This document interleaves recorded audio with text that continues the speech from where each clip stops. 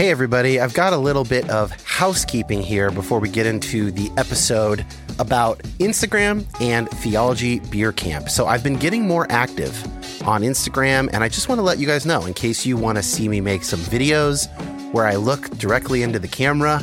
I'm sharing some stories and posts about basically all the topics that we cover on this show over at Instagram.com/Dan Koch. That's C-O-K-E, and the link is in the show notes. Also, Theology Beer Camp is returning in 2024, October 17th through 19th. The theme is Return of the God Pods. That is a Lord of the Rings reference, which should surprise nobody. I will be there alongside Brian McLaren, Diana Butler-Bass, the New Evangelicals, Bible for Normal People, Tony and Josh from GGCH, of course, Trip Fuller and Homebrewed Christianity, and a whole grip of others. And you can use the promo code Return of YHP, all one word, for $25 off your ticket. Prices go up starting June 1st. That link will be in the notes. I hope to see a bunch of you guys there in October. It was a serious highlight of last year for me.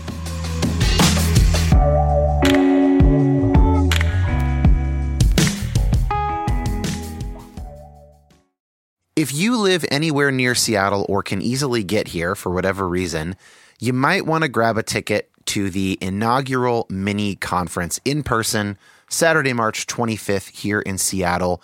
There are only about 20 tickets left right now. The theme of the day is What's Next? And I can now announce that we will have the entirety of the sarcastically named Big Five group, that is Trip, Sari, Sarah, and Myron, here in attendance, as well as Tom Ord, Tony Jones, producer Josh. We'll be doing a live Generation Gap Culture Hour episode. We'll be doing a live Big Five panel of some sort, and it's going to be a really, really great time. Lunch is provided, as well as coffee and snacks, and we will all go out in some kind of maybe organized fashion into the various breweries of the Ballard neighborhood of Seattle after the event. There is a link to the event in the show notes. Grab a ticket now because it's going to sell out and pretty quickly, but I'd love to see you there. My name is Dan Koch. Like many of you, I've been on a complicated faith journey for a number of years now. And while I tend to find myself on the progressive side of Christianity, my goal is not to make liberal converts. I want this show to be a resource for Christians to my right and to my left, as well as former Christians and non-religious folks, anyone who finds themselves asking difficult questions about God, science, prayer, fate, suffering, evangelism, and more. So many of us have been given bad answers to those good questions, often by people with pure intentions. I want to say that you have permission to take both Christianity and the modern world very seriously. And I hope to facilitate that by introducing you to people seeking God across the Christian spectrum, engaging hard questions in a multitude of ways. Thanks for listening. Trip Fuller, Diana Butler-Bass, thank you guys for joining me so much on You Have Permission. Woo! I'm glad I finally get back on the real feed, Dan. Not just the patron feed. Yeah. For losers. No, just kidding. I know. I had to bring one of my friends that are cooler than me on your podcast. Then you're like, you can come back on if Diana's coming. Not at all how it went. I'm glad to be here. So, and this is my first time, so I have no idea what's coming at me. I think we are overdue to have you here, Diana. So I'm glad that we've found a good reason to do it. Let me tell you guys what that reason is, listeners. So Trip and Diana are starting a Lenten reading group that starts basically around the time this, I'm not sure exactly what day this starts. That comes out probably 2 days after this comes out, Ash Wednesday, which is February 22nd, correct? Okay. So that's when it starts. It's called Empty Altars, American Saints in a Cynical Age. I think it is a very, very cool idea for a Lenten reading group. And so I'm encouraging listeners to consider joining that group. That's what we're doing. We're going to talk about the sort of major questions behind that group. And it's a pay what you want model, right? That's what you always do, Trip? Yes. So people can pay whatever they can afford to do a 6-week course, basically. But no less than zero. No more than $1 million. Those are the limits. Standards. Yeah, those are the limits. And the first class is the Monday after Ash Wednesday. at the first week of Lent. So Okay, cool.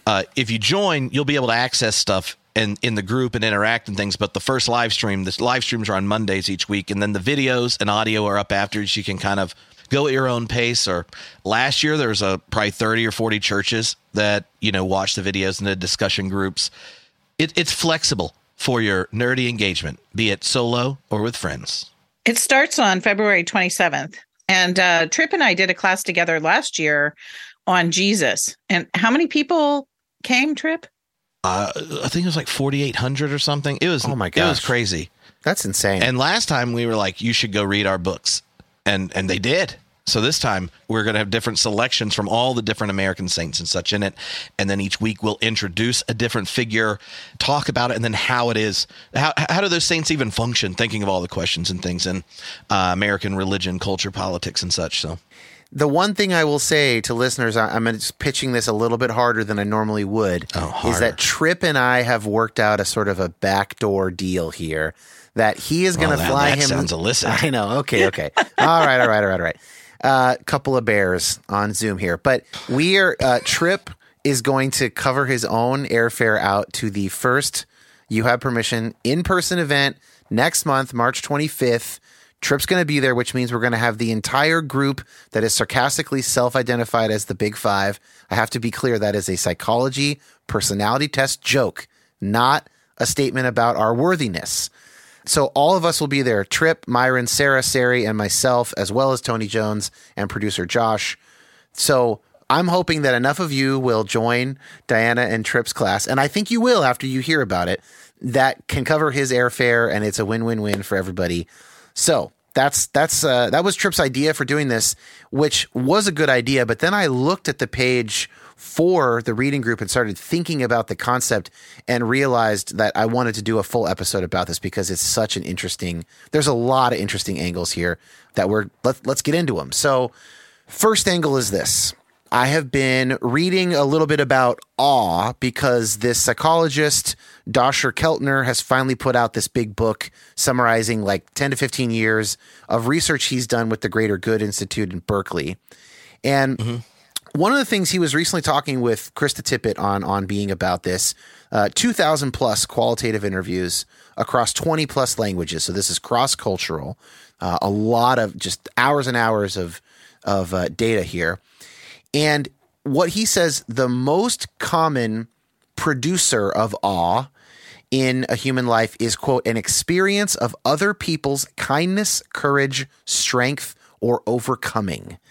He also used the term moral beauty to describe the way that we perceive these stories of other people. And I was literally listening to this like the day before I talked with Tripp about this whole idea. Now, these people that he's talking about in his research, they're not all necessarily saints and heroes. In fact, he's kind of emphasizing that they can be everyday people. But psychologically, the principle has got to be the same, if not extremely similar, that it is through hearing, imbibing, relating to stories of people doing great things, doing, highly moral, self-sacrificial, whatever, that this is a major, major source of awe and of kind of our brush with transcendence. And so I just kind of wanted to start there with kind of like the psychology, because that's often my lens. Dana, I don't know if you have anything to add there, or Tripp. Well, interestingly enough, you're the third person to mention that interview to me when I've told them about this class. Yeah, okay. And it doesn't really entirely surprise me, because what I studied before I started writing all the books I write is a history of Christianity. So this is really sort of my bailiwick, is my area. I love history, and I've loved it my whole life. And one of the reasons I've loved it is exactly what you're talking about, is that in some way, hearing the stories, I've always referred to it as making friends with people from the past, or people who I wish I knew, who might be alive right now, but I have no access to one-to-one. but you can make friends with people because you admire their stories, you admire their courage or what have you. And what that does is it lifts us as well. And I wrote some about awe and gratitude in my book, Grateful, because that research from Greater Good Center was just beginning to come to public attention. And one of the things that they talked about in an early stage of that research was that awe and gratitude were related. Yeah. And so there is this actual practice of Thanksgiving, of being grateful, that hooks in to this particular way of being inspired, and that both of them wind up being personally sort of efficacious. That they help us as individuals. But the other thing that the early research was pointing to is that people who had a really high sense of transcendence and awe were also really very committed to social justice. And so I thought that was fascinating. So that awe isn't just about you feeling good or you getting your jollies, but it's about moral courage that inspires us to go out and do likewise. And so, I think that that's a big part of what Tripp and I are really about with this class, is we want people to be able to link up with a bunch of stories and make new friends with people across the spectrum of faith in America. And in doing so, be inspired for healing in our own lives, but then also to be able to do something about it. And so I'm pretty excited about this project. Really quick on gratitude, because you bring it up. I find that in this season of life where I have so much less religious certainty, I still have religious practice, but I don't have that I'm not under the sacred canopy anymore, to use that language, that gratitude's doing a lot more heavy lifting. It's something that you can, like, for instance, with clients who are not religious at all, you can still talk about gratitude.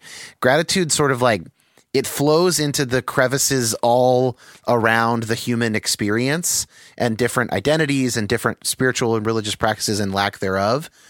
And I'm kind of in awe, frankly, of gratitude as just a phenomenological reality that our consciousness has gotten to the point where we can do that we can think about our thoughts, we can think about our lives, we can sort of find the things for which we are grateful, we can focus on them, and then that almost is like radiates through our mind and through our lives and our conscious awareness in a way that I just think is it's so cool, and it makes me think that no matter where I end up sort of explicitly religiously, this is why I will always be interested in at least spirituality, because it is this kind of these higher virtues, this higher connectivity with other beings. And it doesn't just have to be people. You can have gratitude for trees. You can have gratitude for, all of it. That's just been striking me recently. Yeah, it's one of my favorite topics. Obviously, I've done an awful lot of talking about it in the last several years. But one of the things that kicked off my interest in gratitude was that I want to know what kinds of spiritual practices, what kinds of theological languages, what kinds of stories motivate people in a multicultural, religiously pluralistic society. And that is, how can we find goodness, beauty, and justice if we don't have the exact same kinds of theological stories that our ancestors used to find that from? And so while I was thinking about that several years ago, the idea of gratitude being a spiritual practice that transcends boundaries and that we can come at from a variety of different theological or even non-religious perspectives, and that it might be a kind of a spiritual and moral practice that we can take with us into whatever we're creating for the future. So I actually love gratitude for those reasons too. And I think it really fits with this project. There's a kind of a sensible flow of my own work over several books, because cynicism, which is the part of the theme that we're working with, erodes gratefulness. Is that it's very hard for people who are cynical to be grateful. And the converse is true as well. It's it's very hard for people who discover deep levels of gratitude to embrace a kind of cynicism that chews away at our sense of groundedness in the world. I think that gratitude is part of the pathway toward a more hopeful kind of post-religious America. Mm-hmm. And that getting past the cynicism. But right now, we've got tons of cynicism, and there's good reason to. So many of our saints and heroes have just been taken down, knocked down, moved off of pedestals, that we don't know where to turn to find those inspiring stories. And we don't know for whom or for what we should be grateful right now. It's very hard to find a pathway towards that. And so Tripp and I are just going to open that up. This is a question for both of you that really came up in that exchange. One of the philosophers I love a lot at thinking about the task of being human in the present is Emmanuel Levinas, who is a Jewish philosopher, but coming out of like the post-structuralist tradition, right? And we don't really know how to talk about the big other or God. And then like, how do we talk about the demand put upon us to live a good life and to think about justice and such? And one of his observations is that for people who the word God is hard to muster, the face of the other can function in that way. And he talks about it functioning in a number of ways that I kind of heard in your talk. Like one is the face of the other, like calls out for recognition, for justice, for dignity, for respect, these kinds of things. And so the other calls out a demand upon your life that you recognize their otherness in your own living. And the other side of the other that he points out is that when we tell stories of people's lives, those stories make demands on us to say, do not say you're less than you have. Do not act like you can't be responsible in your own agency. You may not be, insert the saint or the hero, or for him, you may not be Abraham, who can say yes to welcoming 3 strangers coming over the hill. But you can recognize that at the very heart of that hospitality that Abraham practiced is deciding that the other, the stranger, is someone worth risking letting in, not protecting yourself, killing the strangers that are coming. You see, and I think he uses that notion of other as a way of generating that depth dimension that I would use the word awe as a good way of getting it, right? Like the experience of other people's character says there's more potential in you than you may recognize. And then when you see the other in a situation of injustice, then you go, where am I contributing to this, and how do I take responsibility and get invested? All of those things are when we allow the other to animate our depth dimension. And cynicism cuts us off from that. We like to explain away the other situation, maybe give them responsibility for, insert their situation. Or we can do it biochemically. We can do it systemically. Like the left and the right have different ways of justifying a cynicism.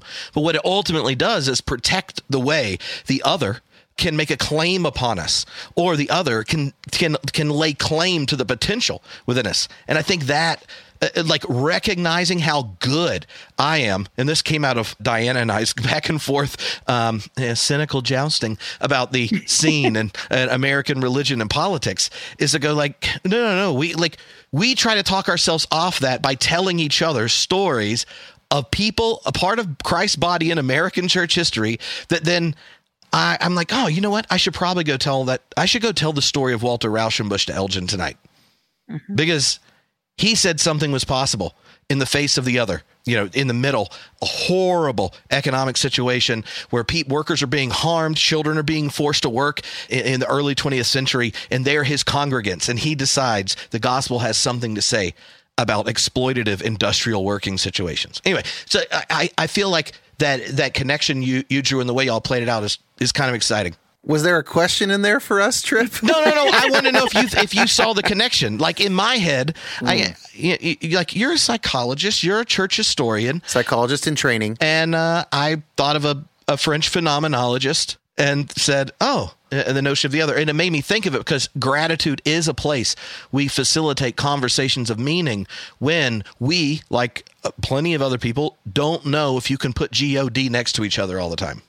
I haven't talked to you, Trip, since before I was away this past weekend. And I think this example works right with the class. And also, I think this will be with Dan's interests as well. And it certainly fits with all. I think it's really wrong when we consider awe just simply being a positive emotion. In the sense that we're going outside and you see a beautiful sunset and it's like a Hallmark card and oh my gosh, it speaks to your heart and something happens where you become healed or saved or find some level of mystery. All takes us towards transcendence. And transcendence, I don't think of transcendence as being up or out or beyond us. Transcendence is being able to see the horizon in a new way. It's being able to look out and see what is at a distance. And all of a sudden it clears in such a way that our whole field of vision is reoriented. So with that in sort of mind, this past weekend, I was in Alabama. And, Alabama is a really difficult place. I have a lot of good friends who live down in Alabama and Mississippi. But they'll be the first to admit it, that it's really hard. It's hard politically. It's hard not to be cynical. It's hard to stay hopeful. It's a really just a very difficult environment to live in. But my hosts, they asked me what I wanted to do. And I said there was only one thing other than preaching my sermon and giving some lectures that I really wanted to do. And that was to go to the National Memorial to Justice and Peace, which is AKA the lynching memorial in Montgomery. Have either of you been there? No. Oh. Not in Alabama. Oh my gosh.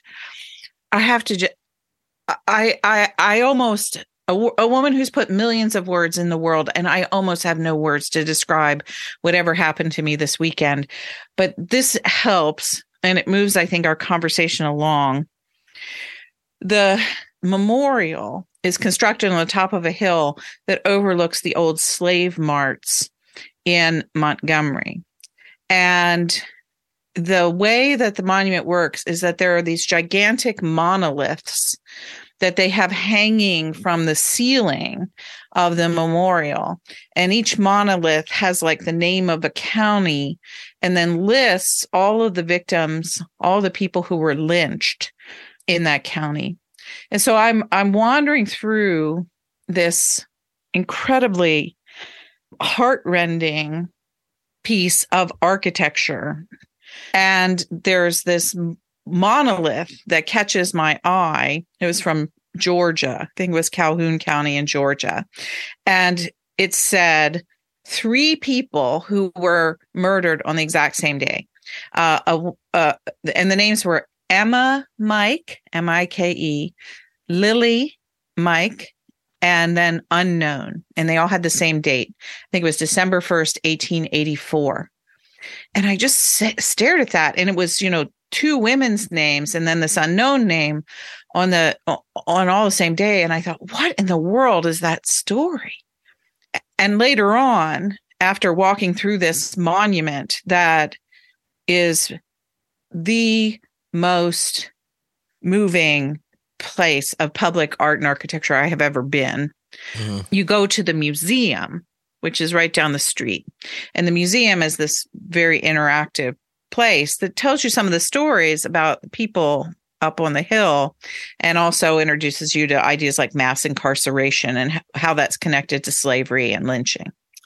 And so I'm wandering through there, and lo and behold, there's a plaque about Emma and Lily Mike and that unknown person who winds up being their grandmother. The situation of the lynching was that Calvin Mike was the father of 2 little girls who are 6 and 4, Emma and Lily. And he voted in the 1884 election. And because he voted, the Klan came to his house, took his mother, who's the unknown, and the grandmother of these I guess they just don't know her name, and the grandmother of these two little girls, and they lynched them all. Not Calvin. They kept him alive. Well, he could do more work. That's the cynical explanation, I guess, for keeping him alive. I mean, it's awe is also the root of awful, right? Like right. You're right that awe is not always good, that it comes into these stories. I mean, I think about, I've long been drawn to like learning about and consuming stuff about the Holocaust. And I don't know, maybe that's why I became a therapist. Maybe that's why I started a religion podcast. I mean, I don't know what those reasons are. I have a lot less capacity for it now that I actually have clients. I have found that like my kind of, I can't do it as much as I used to be able to when I'm sitting with, very real pain hour after hour through some of my work week. But yeah, I mean, stories like that, all these, just our immense capacity for evil, for erasure, and the work it takes to make room for the other. I do think, to answer you, Trip, I do think that's, I really like that language. One of the angles that I come to it from a psychological lens is thinking about like what it takes for someone to be able to make that room, and it's a little bit of like people who are under extreme stress, people who are, trapped beneath poverty, people who have serious mental health problems or are grieving, people who have suffered trauma. Like that's when it's hardest to make that room. Then there's other kind of like moral, more character kind of habitual stuff that can play in there. But that makes me think, I don't know if these family members are in your guys' list of American saints, because I haven't seen the list, but I think about the family of one of the victims of the Charleston shooting at the this American Methodist, right. African Methodist Mother Emanuel Church. Yeah, the AME Church. Mm-hmm. And how those children of that woman, they're like talking to Dylan Roof and they're like, we forgive you. It is one of the sort of galvanizing moments for me in going, oh my gosh, what do we have to learn from the Black church? Like, what are we missing out on here? And to connect it to the class, I'm glad that you are lifting up some stories among that community. I know some of them will be African-American saints or whatever we're calling them. And that was like, there are some interesting questions about like, toxic forgiveness culture and when's it too early? And, what ends up being a erasure of the victim and all of that stuff. Great questions. But I was really moved by that. That stopped me in my tracks to see that video and contrast it with him and like what led him to that moment and their response. I mean, I don't know. I should stop talking about it. There's not much to say. It's just kind of this event in American history that just flabbergasts me, basically. Part of what happened to me while I was in that museum and I saw those two little girls, learned the story of those two little girls, is that all of a sudden, two human beings that I never knew existed before existed. And they existed right there in front of me. There were no pictures of them, of course, but in effect, they existed right there in front of me with all of that pain. And all of the sorrow attending that story. And so that was a sort of an example, I think, of what Tripp was talking about. Is all of a sudden I saw an other that I never knew existed before. And all I wanted to do as a human being and as a mother with a daughter named Emma and everything else was to literally hold them and somehow protect them. It was a really interesting moment because it was awful, to use the all language, but it was also transcendent. There was all of a sudden a connection between me and two human beings that I had no idea ever lived. And they seared themselves into my memory so that I will never forget them now. And that, of course, makes me different about then what do I do with that going forward? And it also is a story that reorients us, I think, around martyrdom, because so many of us grew up in those horrible cultures where we celebrated the martyrs. Oh, lay down your life for Jesus, sacrifice everything, all this sort of stuff. Now, this is their story is a story of martyrdom, but martyrdom can be unwilling. And martyrdom can be acts of violent injustice. It's not just somebody who's standing there saying, oh, yeah, kill me, throw me to the wild beasts because I'm going to witness to Christ. But they were martyred without their permission in a tragic way that eventually becomes part of the story of the full humanity of Black people in the United States. And so I think that this is one of the things that's going to give Tripp and I a chance to really talk about some of these very rich categories, because we've become cynical about the idea of martyrs. That's something we're putting away, as we sort of walk away from toxic religion. But the truth of it is that martyrdom is a really important part of awe and transcendence of heroic stories and justice. But it's all got to be rearranged. I know Dan obviously didn't know your daughter's name is Emma, but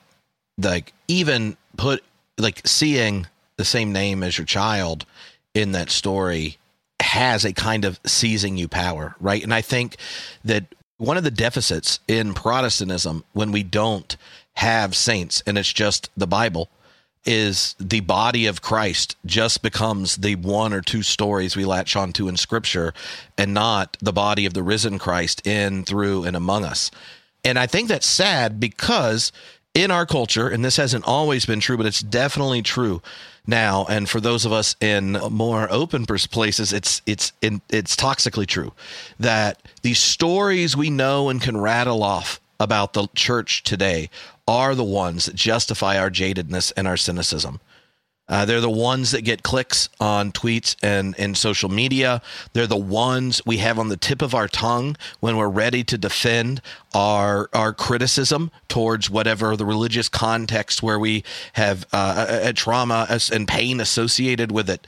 That we do have stories that bind and shape us. But so often we know so little about the history and the people who've handed on the faith to us, that the things that linger are the things that justify our cynicism and jadedness. And all those things, right? I think they're we're doing a good thing by complicating altars and monuments. But is that the last word? I was describing the class to a friend of mine who's a minister in the area, and she said, I'm really looking forward to it because I feel like in the last 3 years, I learned I have been poisoned and I have been throwing up all the ugliness that I just thought was supposed to be in my religious diet. But I want to know if I can have a whole meal again, and what would it look like to be intentional about it. And when she said that, I thought that's like a very tactile way. But I think we all know the experience of being sick, feeling empty. And there is a time when you're sick and empty and that you're like, I don't even know what conditions would inspire me to drink water apart from not wanting to dehydrate. But then there's the day you wake up and you're like, oh, junk, I am actually hungry. And like you get the saltine. And then you're like, oh, that didn't make me sick. And then if you're me, you're like, I am like at a calorie deficit for the last 3 days. Let's go straight to brisket. Yeah. Or whatever. Yeah. Smoked meat, macaroni and cheese. Here I come. Yeah. Straight to comfort food. Yeah. Yeah. But bacon in the green beans. So it's okay. But I do think that like there is this sense that for good reasons, we've been serving each other a diet of just the ugliest parts. And what story we have that will bind our identity as Christians who are growingly aware of the toxic and traumatic and ugly and unjust parts of our history? What is it that is worth preserving and telling and sharing and passing on? That's something I've become increasingly concerned about just as a parent. It seems to be a crisis point right now for many who are on the margins or recently exited the church. And it's a crisis every time we're introducing another generation to the story of Christ. I'm really interested in Dan's response to what you just said, because in effect, you pointed out something I think that's really significant right now, is that we're living in the age of the anti-saint. And so you think about like the big podcasts, like the Mark Driscoll thing, and that's everyone was talking about that story. And that is not a story about moral beauty. And it's not a story about courage. It's a story about just the opposite. It's a story about cowardice and complicity and narcissism. Yeah, narcissism. And so we feed ourselves that story. Everybody's talking about that story in community, and everybody goes, "Oh yeah, Mark Driscoll. Oh, he's awful." And then we cast him out. And so functionally, what we seem to be doing is basically then we just scapegoat Mark Driscoll. But we're not sort of turning around and giving ourselves a story of replacement. And so we're reenacting a very violent form of Christianity, even though we pride ourselves on being the peacemakers by doing the scapegoating thing. So I think Tripp and I are trying to go past that into a different kind of territory. But I'm really curious, Dan, what you think. Yeah, I want to say that I think your project is a really good one. And there really can't be enough similar projects of like at least throwing out there possible stories that could unite diverse people around it. But where I was going in my mind, I think James K.A. Smith said this recently, and this is probably the wrong word, but it's like the age where everything is contestable, essentially. Someone listening will know the exact phrase he used or whatever. But the idea that like one of the ways you show your chops now in polite society, in educated society, is you show everyone how good you are at problematizing the question or the topic, or, you know, look, I can connect this thing to white supremacy. You don't think I'll be able to, but I'll get there, you know, or like whatever. You sort of, anything can be knocked down. Like Mother Teresa, we can knock her down. She was mean to the sisters, and maybe she was, right? The point is not that there's not truth in those things. I mean, I'm still kind of crushed by Jean Vanier, especially with the recent report that it was worse than we thought, and worse than they thought even at L'Arche. You know, so those are real problems. But I think that a combination of factors at a global level, or at least a American cultural level, you know, sort of the national level, are both contributing to that. One is this decline in religious identification. So people don't show up week after week with a group of people with whom they share a bunch of basic assumptions about the world, and that they can therefore find heroes, even if it's only with their church friends. At least they can agree that this person is a hero. You take that same energy to Twitter, you're not going to find the same kind of group coalescing around a story, because the smartasses will all show you how many holes they can poke in it. And that leads me to the other factor, which is the role of social media and the algorithms and the way that they prioritize what helps the tech companies that own the social media platforms. You know, maybe occasionally they want a story of like Damar Hamlin, the Buffalo Bills guy, and the NFL rallies around him. And we do need, you know, we like stories like that. But that's not a true heroics. That's like a tragedy and a group of people doing a human thing. And, you know, that happens every week when someone gets a cancer diagnosis around the country. But the true heroics, you know, you put anyone, and any story into the national spotlight, you will have targets on their back from the far left, from the far right, from this content creator, from this piece of shit Goodwill Hunting side character who wants people to think he's smart, you know, whatever. And then it's just open season. And it's not like you can at least go to your Bible study where we all more or less agree that Corrie ten Boom was a hero for saving Jews from the Holocaust. If we put it on Facebook, we get the comment from our niece, well, yeah, but then she really told that story and made money from it for decades afterward and exploited the Nazis, or, you know, whatever, like forgiving the Nazis. Find reasons to have a problem. I don't want to say find reasons. That's dismissive. There might even be good reasons to have a problem with Corrie ten Boom. There's just also a psychological power at an individual and a group level for agreeing that Corrie ten Boom was great. Author of The Hiding Place, by the way, if people don't know that. Yeah, we read it in my evangelical high school, and she was a big deal in, I don't know, 80s, 90s, aughts. That's where my mind went. I was just going to say, so you're telling me, Dan, that moral beauty doesn't serve global capitalism? You know what's funny? In some ways, like there's got to be a version. I'm proud of you, Diana. No, there is. There's got to be a version of capitalism that obviously not in its purest, most profit form, but like there's a version of democratic socialist capitalism that really can coexist with moral beauty, you know, and even a lot of the stories as Americans that we tell about our country, like the way that Martin Luther King pulled from the Constitution and the Declaration of Independence. He pulled language from it to unite Americans, even if he didn't get all of them. But, you know, like that's like a fantastic use of a country's national language toward moral beauty. Like it can be done. But no, when Facebook and Twitter are calling the shots, they're not that interested in moral beauty unless it serves their bottom line, of course. Yeah. Do you think part of that, the tendency to find the part in any story being told you can tear down or associate with some ism that is genuinely problematic? I often read those one way when I know the person than when I don't.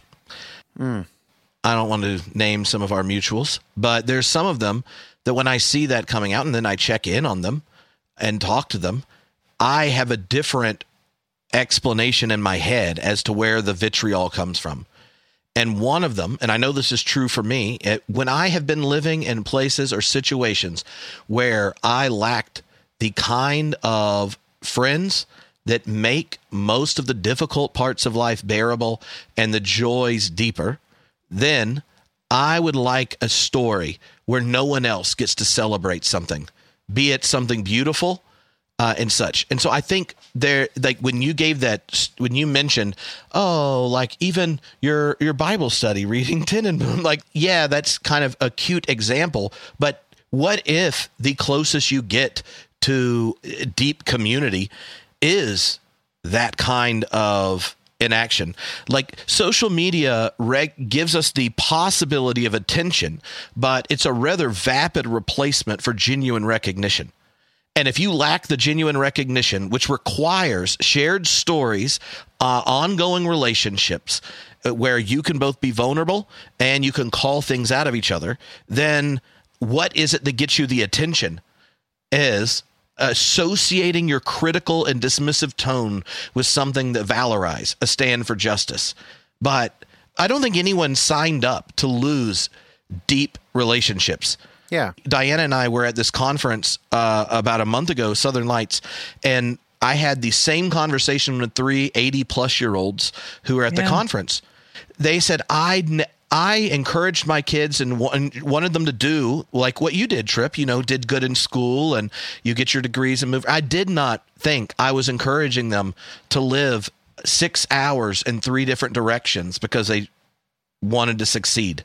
I didn't know I was putting them in a situation where their career would occupy their life until 35 before they think about settling down and having children. I didn't know. See, they said I didn't know. Now, if I know the experience of being those people's kids or did such is I did what you said to do. And then what's happened? I feel like we were handed a playlist in a previous generation that succeeding on it as the boomers handed off the reins actually deteriorated our deep relationships. We can see it in all civic participation, religion being an important one, but we see it also in political participation. So many things. Bowling leagues, even stuff like that. The civic number of deep friends you have. So what is, no one said, would you like to run an experiment, dear America, of what is it like to be a healthy human being if we cut the number of relationships you have that knew you before you were potty trained by 80%? Yeah.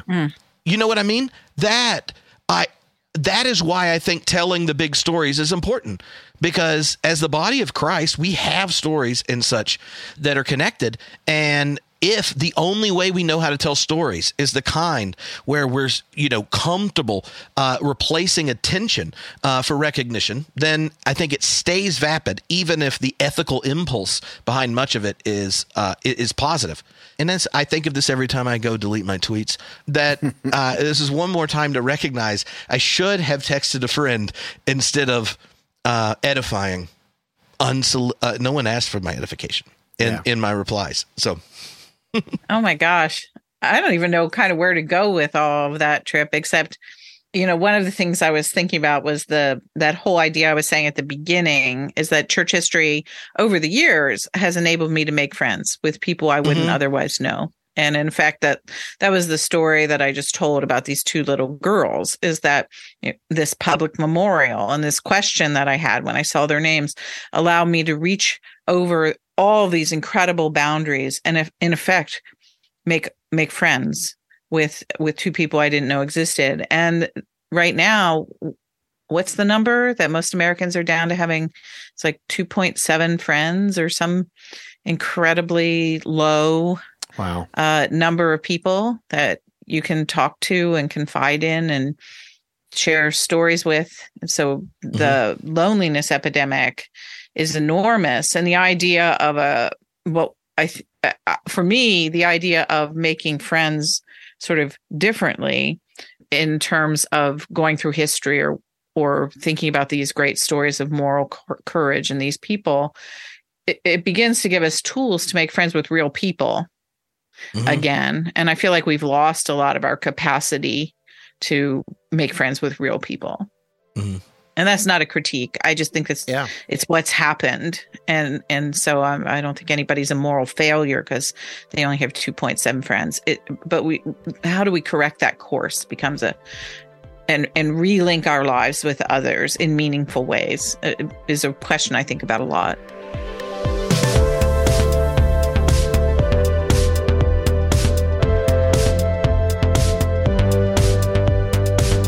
The most recent patron-only exclusive episode is a new Generation Gap Culture Hour.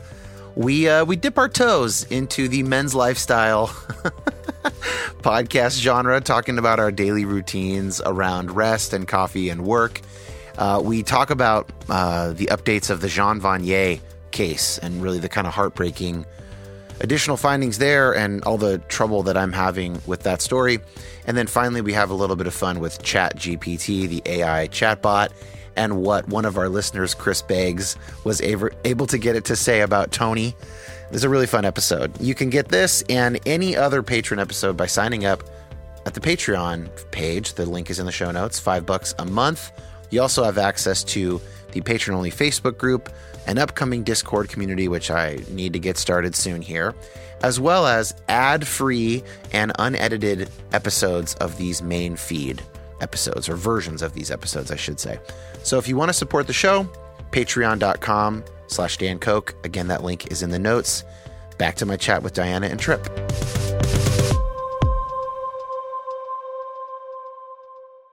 I mean, Trip, you bringing up that it isn't just church, right? It's like the Robert Putnam Bowling Alone stuff from the 90s, right? Like there are these other things. It's not just social media. It's not just religious de-identification. There are a number of forces that have made us wealthier on average, but more disconnected. Like in Seattle, a couple things about moving to Seattle that were surprising for me. The first one, and I've been here now about 13 years. First one was that we found a church that we liked a lot. We were there for a decade, 300 or so people, plenty of families, a lot of people our age. That can be kind of hard to find sometimes. And I went to one of our pastors who's now still a good friend of mine. And I was like, I'm looking for like a mentor. Like, I feel like I know a lot of fellow 20 somethings and a few 30 somethings, at that point, Gen Xers or whatever. And he's like, I know what you mean.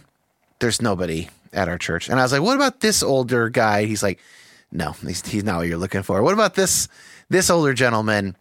No, he's like, Dan, I totally hear you. There's nobody at this urban church that meets that description. that will want to invest in your life, that is the kind of person you're going to respect. And I was like, wow, like a fairly thriving urban church. And that might be more about being urban just as much as it is about being in the Pacific Northwest. The other thing is, it didn't take long to figure out what essentially the Pacific Northwest version of the American dream is here. And it is to make, let's update it to today's figures, $150,000 to $250,000 a year, to own a home or maybe a really cool condo downtown, whatever kind of home you want, such that you don't have to talk to your neighbors ever unless you want to. And what you do to sort of connect is you go out on the weekends and you go into nature. And you're decked out in your Patagonia gear to show people that, first of all, you make enough money to afford it, and you know that it's the kind of company that's good for the world.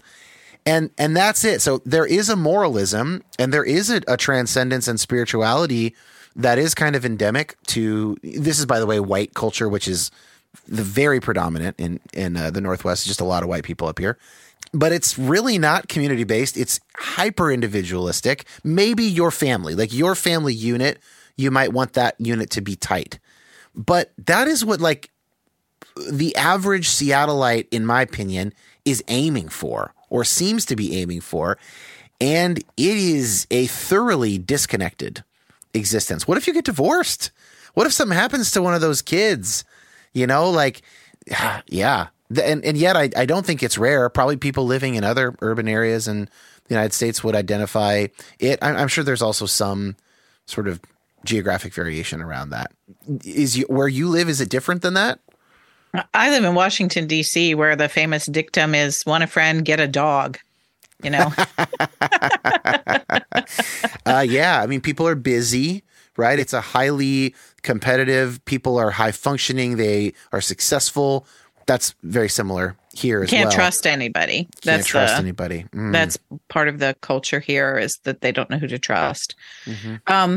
I think that, one of the things I heard in your comments, Dan, was, and this is something I've actually been working on this week, because I'm doing a book about this as well as this class.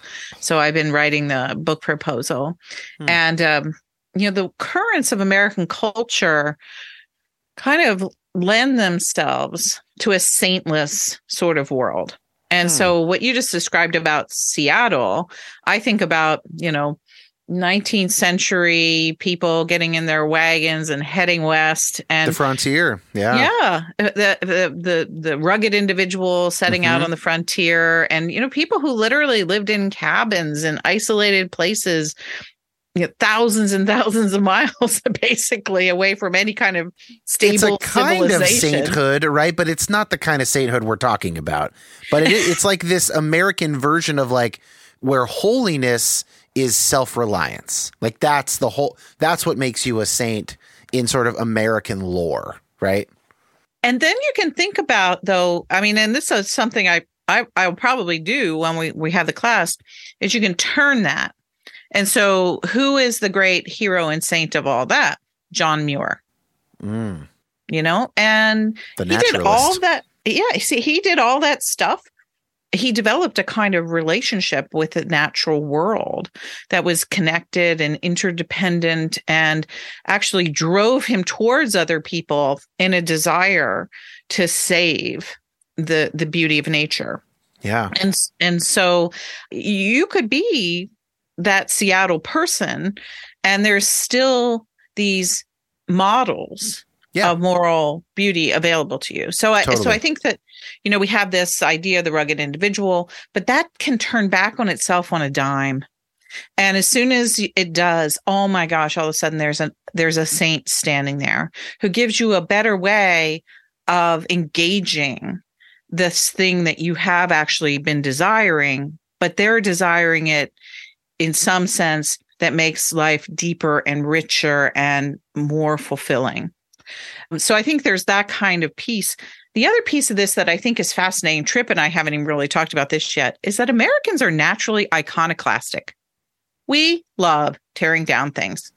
And I think about it because the Puritans, several different European foundings of America, but one of them is those Puritans up there in Massachusetts. Their whole shtick was destroying Anglicanism, coming to a new world, having taken windows out of churches and destroyed actual physical representations of saints and putting up these very plain buildings. And they were iconoclasts at heart. And so there's this very early stream of American iconoclasm. We tear things down when we find that how the generation before us wrongly conceptualized what we understand to be beautiful and just. And so, I kind of look out now, and so many people my age are terrified. Oh, look they're tearing down all the statues. And I think to myself, oh, wait a second. Weren't you like at Berkeley in the 70s? Buildings were being set on fire and banks being firebombed. And in effect, all of that stuff that people who are my age or a little bit older than me were doing, when you firebombed a bank, you were attacking basically a saint of your parents or your grandparents. You're attacking capitalism. And you're actually saying, nope, we're not going to participate in that system, that structure. That's not going to be how we live. And we're going to take that thing down and we're going to replace it with something else. And so there's this whole ebb and flow of American history that's about generations and iconoclasm. And then also the other act always becomes necessary. The opposite act is, what do you put up once the bank is burned down? And so I think that's kind of the place we might be in American culture right now. A lot of statues have come down. What goes up? 10 years ago. When was the Arab Spring? Is that like 7 or 8 years ago? I feel like I've lost track of that. But around 10, then, Libya, Egypt. At that point, I think there was a sense that maybe this is what social media could be. Maybe social media is like actually up to the task of kind of replacing whatever it's dethroning. And then I think basically ever since that kind of failed in Egypt or whatever the sort of, I don't remember exactly the timeline of the most recent of those failures. And then of course all the spying scandals and all the algorithm stuff and everything that has become clear about, youth and their mental health using social media. It's just been all the Zuckerberg hearings, it's been bad press for a long time now, justifiably so. But I think that's where my mind went when you're talking about that iconoclasm, but that kind of impulse that we have as Americans. And, maybe we will save the world after all, because these are California companies, right, that we're exporting. And then that turned out to be an empty promise. And yeah, I mean, the cynicism, the jadedness, like in a lot of sense, it's very earned, it can sound like it can be tempting to sort of blame people for that, but it doesn't come in a vacuum, right? It's like, we got a lot to be jaded by. And I think like Trump is maybe the most recent kind of sledgehammer version of that, where it's like the only people who aren't jaded by what he did are the people who like have huge horse blinders on, so if you're not jaded by that, then what are you paying attention to? And if you are paying attention, then you're jaded. And it's like, we could just elect that guy, and almost twice, after he told us exactly who he was. And damn, like, we're calling out for a hero in the morning light. I mean, we need a hero, right? Like we need some of these saints. It's a dark period for any kind of public figure doing anything that is praiseworthy or has moral beauty to it. Let's talk about, give us some from one of these stories. Trip, I know you got to say something first, but I want to get there. No, but this is what you both just said I have a question, because this is something I've been thinking about, and I don't know if this is good or not. You know how I just write things on Post-its when I have the idea, and then if I like it later, I type it in my notes of ideas I'm working on. And the one I typed in today, I think connects the dots, or you can be like, Trip, no, it doesn't. But around the question of iconoclastic impulse in American religion, one of the things that happens, right, when you function like a good Puritan and you clean the art off the walls of your church, and the only thing that is spoken is the gospel and it's proclaimed, these kinds of things you narrow down, is it sets up for American religion different than a lot of the rest of the West, even like within the same denominations, is that we tend to relate with our religious identity as boundary policing. And I think part of it is because there's only one real narrative being told, and it is being told in a context where you have shared interpretations. In what is a boundary functioning like? It is a fixed and settled, absolute well-defined thing. And then part of your identity and this with a boundary is keeping it pure. And I think the part of the temptation when you get jaded and cynical is in to tear it down and walk away. And so here was the image I had thinking about the class, I think kind of addresses this, is we need to draw a distinction between the boundary of belief and a horizon of belief. And horizons mark the end of your vision, but when you take one more step, that boundary changes. So if you move in a belief system, the boundaries don't change. But if you move in a horizon, your situation changes, your horizon expands and changes, and your own experience and knowledge then enrises your horizon. And when you have narrowed the number of stories you tell, the policing the number of identities you have, if the only things you can even tell are the tear down things, then you don't have an expanding horizon of faith. You have a pillaging of the boundary. And I think part of the gift of reflecting on our history, honest about its brokenness and its baggage, but looking to tell saints is what would it be like where our identity as followers of Christ and wrestling with our citizenship in America and involves telling the stories so that it is about an expanding horizon versus a settled boundary. And I thought of it, and then when you threw the iconoclasm thing in there, I was like, oh, yeah, that makes sense. What happens when you tell stories, when you have the heroes of the faith that you look up to and wrestle with? It does what we've been talking about, right? Like it calls out of you and it calls into you. And anyway, so. Well, that links back into awe. Yeah. And Trip, you just gave a perfect way of thinking about a really important story about American iconoclasm. And that is, okay, so the Puritans come to Massachusetts and they set up what they think is the pure, perfect society that is going to be a city set upon a hill. Mm-hmm. And so they've taken down all the statues. They've gotten rid of all of the saints. They have the pure church. They have what they think is the pure membership. They have completely stark environments. No Christmas, nothing, nothing popish. And what happens is they set up a whole new set of boundaries that in effect become new icons. Mm-hmm. And one of the boundaries they set up is that they're in charge of the state, is that these Puritans are also the guardians of the secular environment. They've tried to make a governor and a pastor, but really these two things are really very interconnected. And so they're really creating a theocracy. Mm-hmm. And what do you get? You get a boundary pusher. You get Roger Williams. And I know that, he's one of your homeboys as a Baptist. And so you get a Roger Williams who comes in and says, hey, you guys, you've just basically set up another idol. And so this is the way we're going to do it. And so out of that creates this conflict where I think that Roger Williams presses them towards a different horizon of faith, argues that they aren't real iconoclasts. They just are iconoclasts when it comes to Anglicanism and Catholicism, but they themselves are very willing to set up new idols. And he just pushes that idol right over the edge, and they hate him for it. And so he gets sent out, exiled to Rhode Island. They just don't want to hear it. And I think Roger Williams is an American saint. He's not a perfect guy.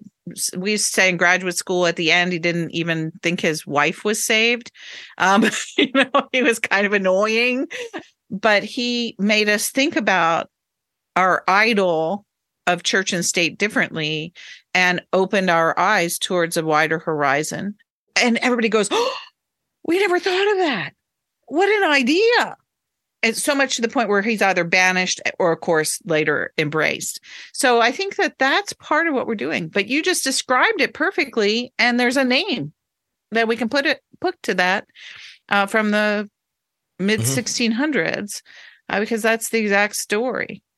Is he one of the people you're talking about in the reading group? I was planning on talking about him. Yeah, I think he's on both. He's on both of our desired list. That's why I've told Diane, I was like, "Well, you're the one writing the book about this. You can go. You can pick first. I will." But look, I have a list of Baptists because everyone knows the depressing Baptists.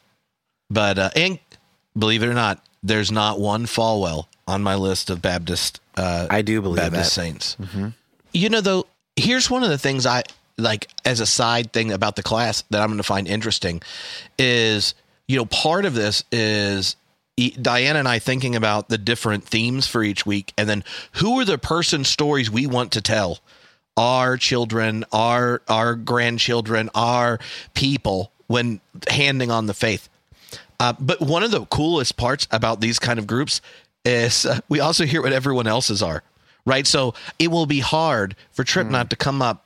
Like I can list off the Baptists ready for each one, because if you're still a Baptist in the South and a white guy and weren't at January 6th, you're an endangered species. So, there's this, I'm like, no, we got some high quality material here. Carlisle Marney. Does anyone know who he is? Well, anyway, I feel like there's this list, this history, and you want to give it on. And I find it odd that we have to contrive spaces to tell the people that animate and inspire us. These stories we tell, like one of the bits, I don't know if it'll make it on my opening talk, but I had a student that was in Edinburgh that was looking at the changing nature of our idols, right? And so found cool survey data of 16 to 18-year-olds naming the 5 most influential people to them over time. And if you took people that are graduating high school in 2016 to 2018, something like that, to ones that graduated in 80s and between, what you saw shift is the likelihood that more than one of the 5 people or someone they know dropped dramatically.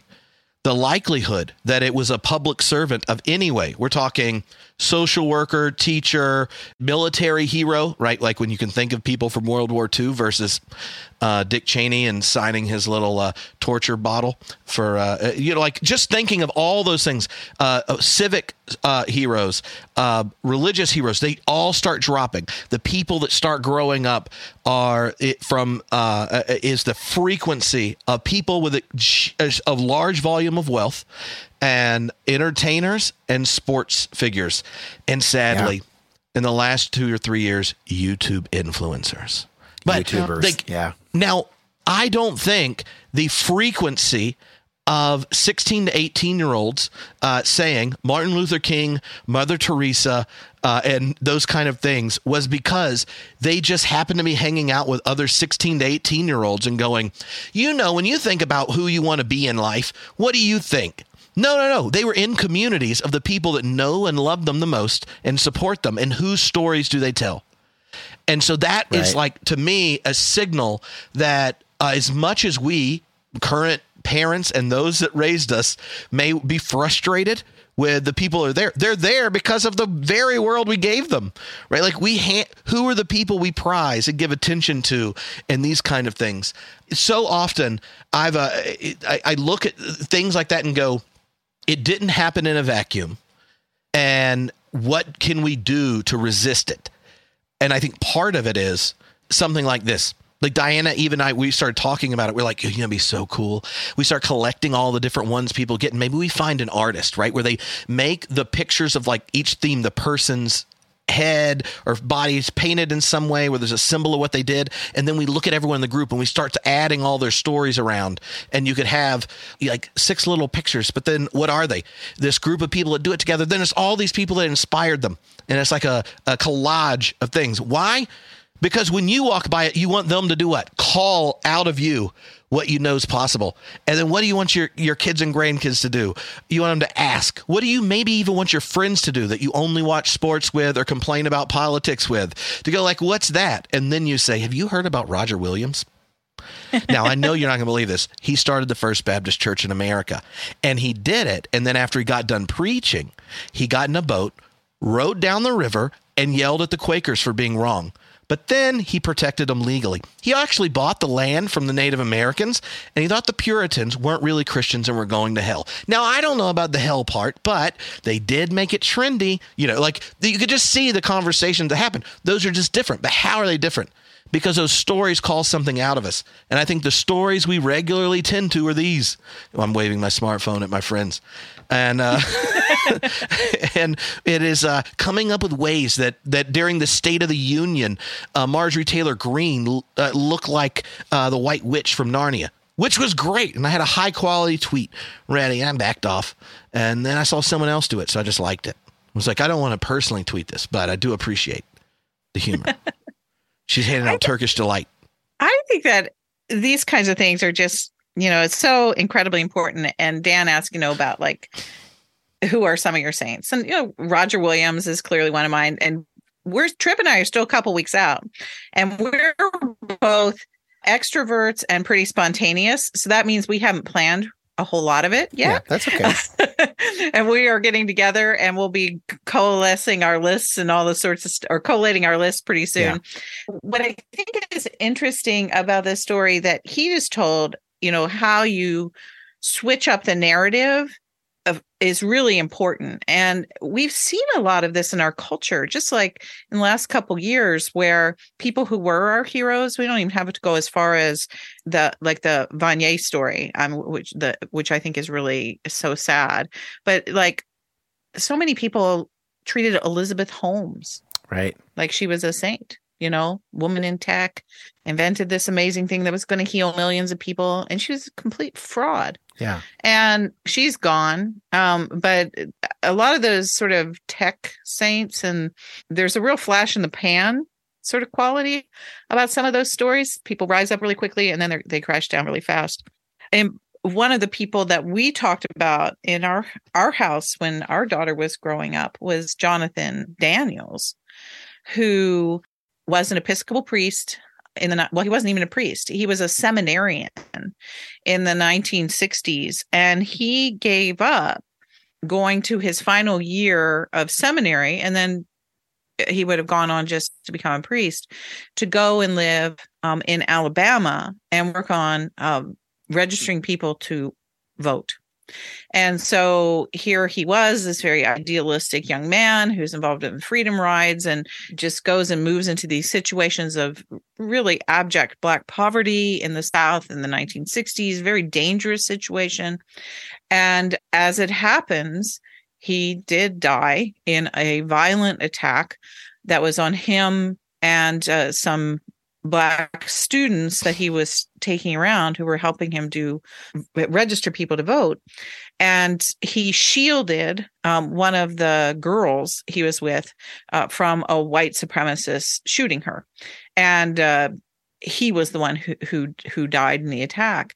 What was interesting about this story is, first of all, you don't hear about a lot of Episcopalians giving up good parish calls in order to go and live in abject poverty in Alabama.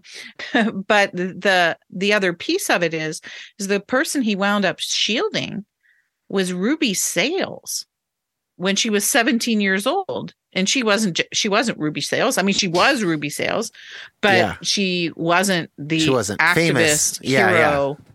Yeah. She was a 17-year-old kid. And so she becomes a saint by having been functionally saved by a saint. And we used to tell this story a lot to our daughter as an example of social justice and heroism. And so years later, Emma's in college and she meets Ruby Sales and she like almost starts crying. Wow. Because here's her hero, a story that she's heard all her life from her parents and from her church. And then she's in the flesh. And I think all of us have probably, Dan, have you been to Wild Goose? I haven't been yet. I'm sure I will go. Yeah. Okay. She has been to Wild Goose a couple times. And so some of us have also, met her there or heard her preach there. And this is beautiful stuff. And these are the kinds of stories I think that are very attractive and deeply meaningful across generations. When they're told well, and when people just kind of grow up with these narratives. And honestly, no temptation ever in my daughter's life to worship Elizabeth Holmes, but Ruby Sales, yeah. I don't know if I'm drawing too much from just a couple anecdotes, or if this is actually a kind of a trend that you guys have noticed as well. But I noticed it since George Floyd, that it appears to me to be more common to like paint a mural of the victims of this violence, where we maybe previously would have had a mural of a civil rights activist. Maybe that would be the Malcolm X mural or something. And, I don't want to read too much into that. I don't know exactly all the various reasons for that, but I wonder if you think that some of this trouble with heroes, that everything can be problematized, makes it simpler to just go, well, this guy was a victim and his death was wrong, and we can wish him to rest in power. And that's something we can all agree upon, as opposed to if we put up someone who's alive, or maybe someone who we're actually saying, well, they're not a victim, they're the hero. Now we got to contest with all this disagreement. I don't know. Do you think that might be indicative of some of the stuff that we've been talking about? Or am I finding something random that's probably not connected? I think that the mural response was something I never noticed till I was living in Los Angeles, where it's more frequent, and it's become more frequent across the country. How do you gather to name grief when everyone that needs to gather are not going to show up in a funeral? So think... Right. Big collective grieving experiences. Yeah. That kind of a thing. Yeah. I mean, I remember when Kobe Bryant died, tracking all the murals that showed up around Los Angeles. Mm-hmm. I think when it goes to these kinds of protests, often the murals are in the spots where, when the body has been removed and we aren't saying the victim's name, how do we say this story stays alive until the injustice gets a response? Yeah, I get all of that. And I think that makes sense to me psychologically. And I think that certainly, like, that's obviously playing an important and helpful role in sort of like, yeah, this is a story that we need to keep alive because it's not over, right? Like, I totally get that. I don't remember seeing, now maybe that's a different kind of a change, that, say their name. Like, it's the same thing with Me Too, and how, victims of sexual assault are not going to be these like unnamed sort of, Jane Does or whatever. And all of that is, of course, good. I'm just wondering if there's also something about, it's also simpler, and it's also not as it's not as contentious. And that might be a subconscious thing. I don't know. I'm just wondering if you think there's a connection. It might be one of the sort of invisible currents of Christianity that's sort of still under an undertow in our culture. Because just as you were saying on that, Dan, as I thought back to the making of saints originally in Christianity, they were almost all victims. Martyrs, yeah. Well, yeah, of some sort or another. There were martyrs, or people whose parents forced them to some marriage that they didn't want, or people who gave up everything they had in order to flee into the countryside in order to battle their demons or what have you. And so that goes back to a really profound piece of theological, the theological foundation of Christianity is that our prime hero is Jesus, who was a victim of empire. And I'm really taken by your comment. And I think that there's some level that there's a memory that still floats around American culture, which has been so engaged with Christianity for so long. Right.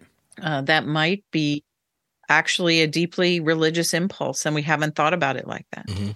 Yeah, and I do think, like, I don't know the history here, but I would not be surprised if a lot of the true celebration of Martin Luther King Jr., for instance, did not occur until after he was killed, right? So even where it's like, yes, he was, but he was also the most visible civil rights leader while he was alive. He was the guy most often on TV, right? You know, so I think that's really interesting to compare to Jesus, as well as almost all those early saints. Yeah, that's really interesting. Yeah, this stuff goes deep psychologically.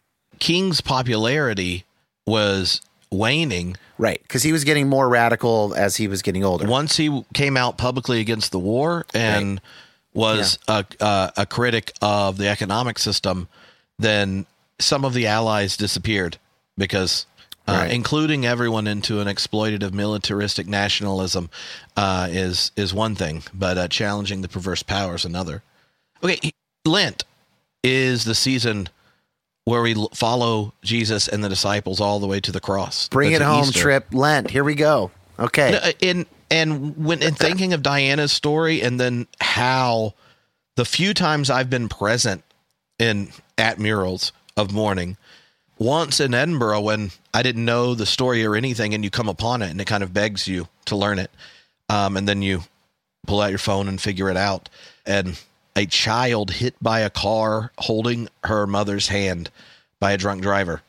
And then you think of your kid. You're like, those kind of things too, deaths connected to deep injustice and such. When Lent is done well, you tend to the story of Christ, and it ends with light slowly going out in the sanctuary till it's pitch dark. You retell the Last Supper with his friends, and then you're reading the betrayal, his torture, and execution. The most powerful in a group religious experience I've had as an adult was Maundy Thursday. And it was the first Easter after the death of my grandparent, who was closest to me. I was new at a church, and I'd never done their Maundy Thursday, and it's this giant meal, soup, supper, and everyone brings their bowls from home. And then people brought all this different stuff from their gardens, and they make this giant stew, and you're eating it, and they have people up and they reenact the Last Supper, and their 12 people are doing the 12 readings, and each time a candle goes out. And when it ends, you're in a complete dark sanctuary, and the choir begins to sing, "Were you there when they crucified my Lord?" which is a wonderfully powerful song. But it's powerful because it asks us to tend to the cross, not as a symbol of our victory or a symbol of our religious identity. We're tending to it, to the actual body of Jesus and what happened to him, and asks us, do you too want to go there? Because God went there, right? Like the cross is a symbol of deep solidarity with all those who've died on crosses, abandoned and forsaken and cross dead.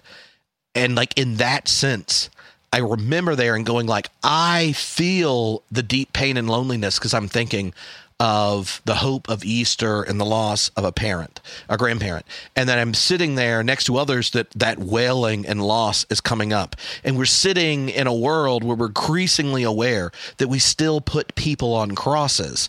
And it's, do you want to go there and be seized that, I think, is what Lent has the ability for us to do for us, is to take us into the materiality of divine solidarity in a way that the cross of Christ becomes a mirror to look at the deaths on crosses, real and metaphorical, in our own world. And sometimes we are the ones suffering and in pain. And there, the cross of Christ, he's revealed to be our brother. In solidarity, God is the fellow sufferer who understands. And then for some of us, there are parts of us where we protect our privilege and our power and our possessions, and we're like Scrooge, and we get haunted by the death we've dealt in the past. We're waking up to the way we've crucified our Lord in the present, and we have the opportunity to rise up to new life.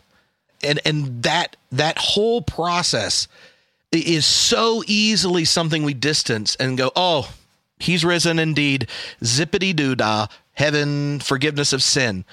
But Lent is attending to the ministry of Jesus and the challenge of the call, and seeing him have solidarity, seeing him heal and bless and call out and lift up. All of that if the whole narrative of divine passion revealed in the passion of the Christ comes to his death all alone, and that is the very place we go. This is the big secret that animates our whole faith.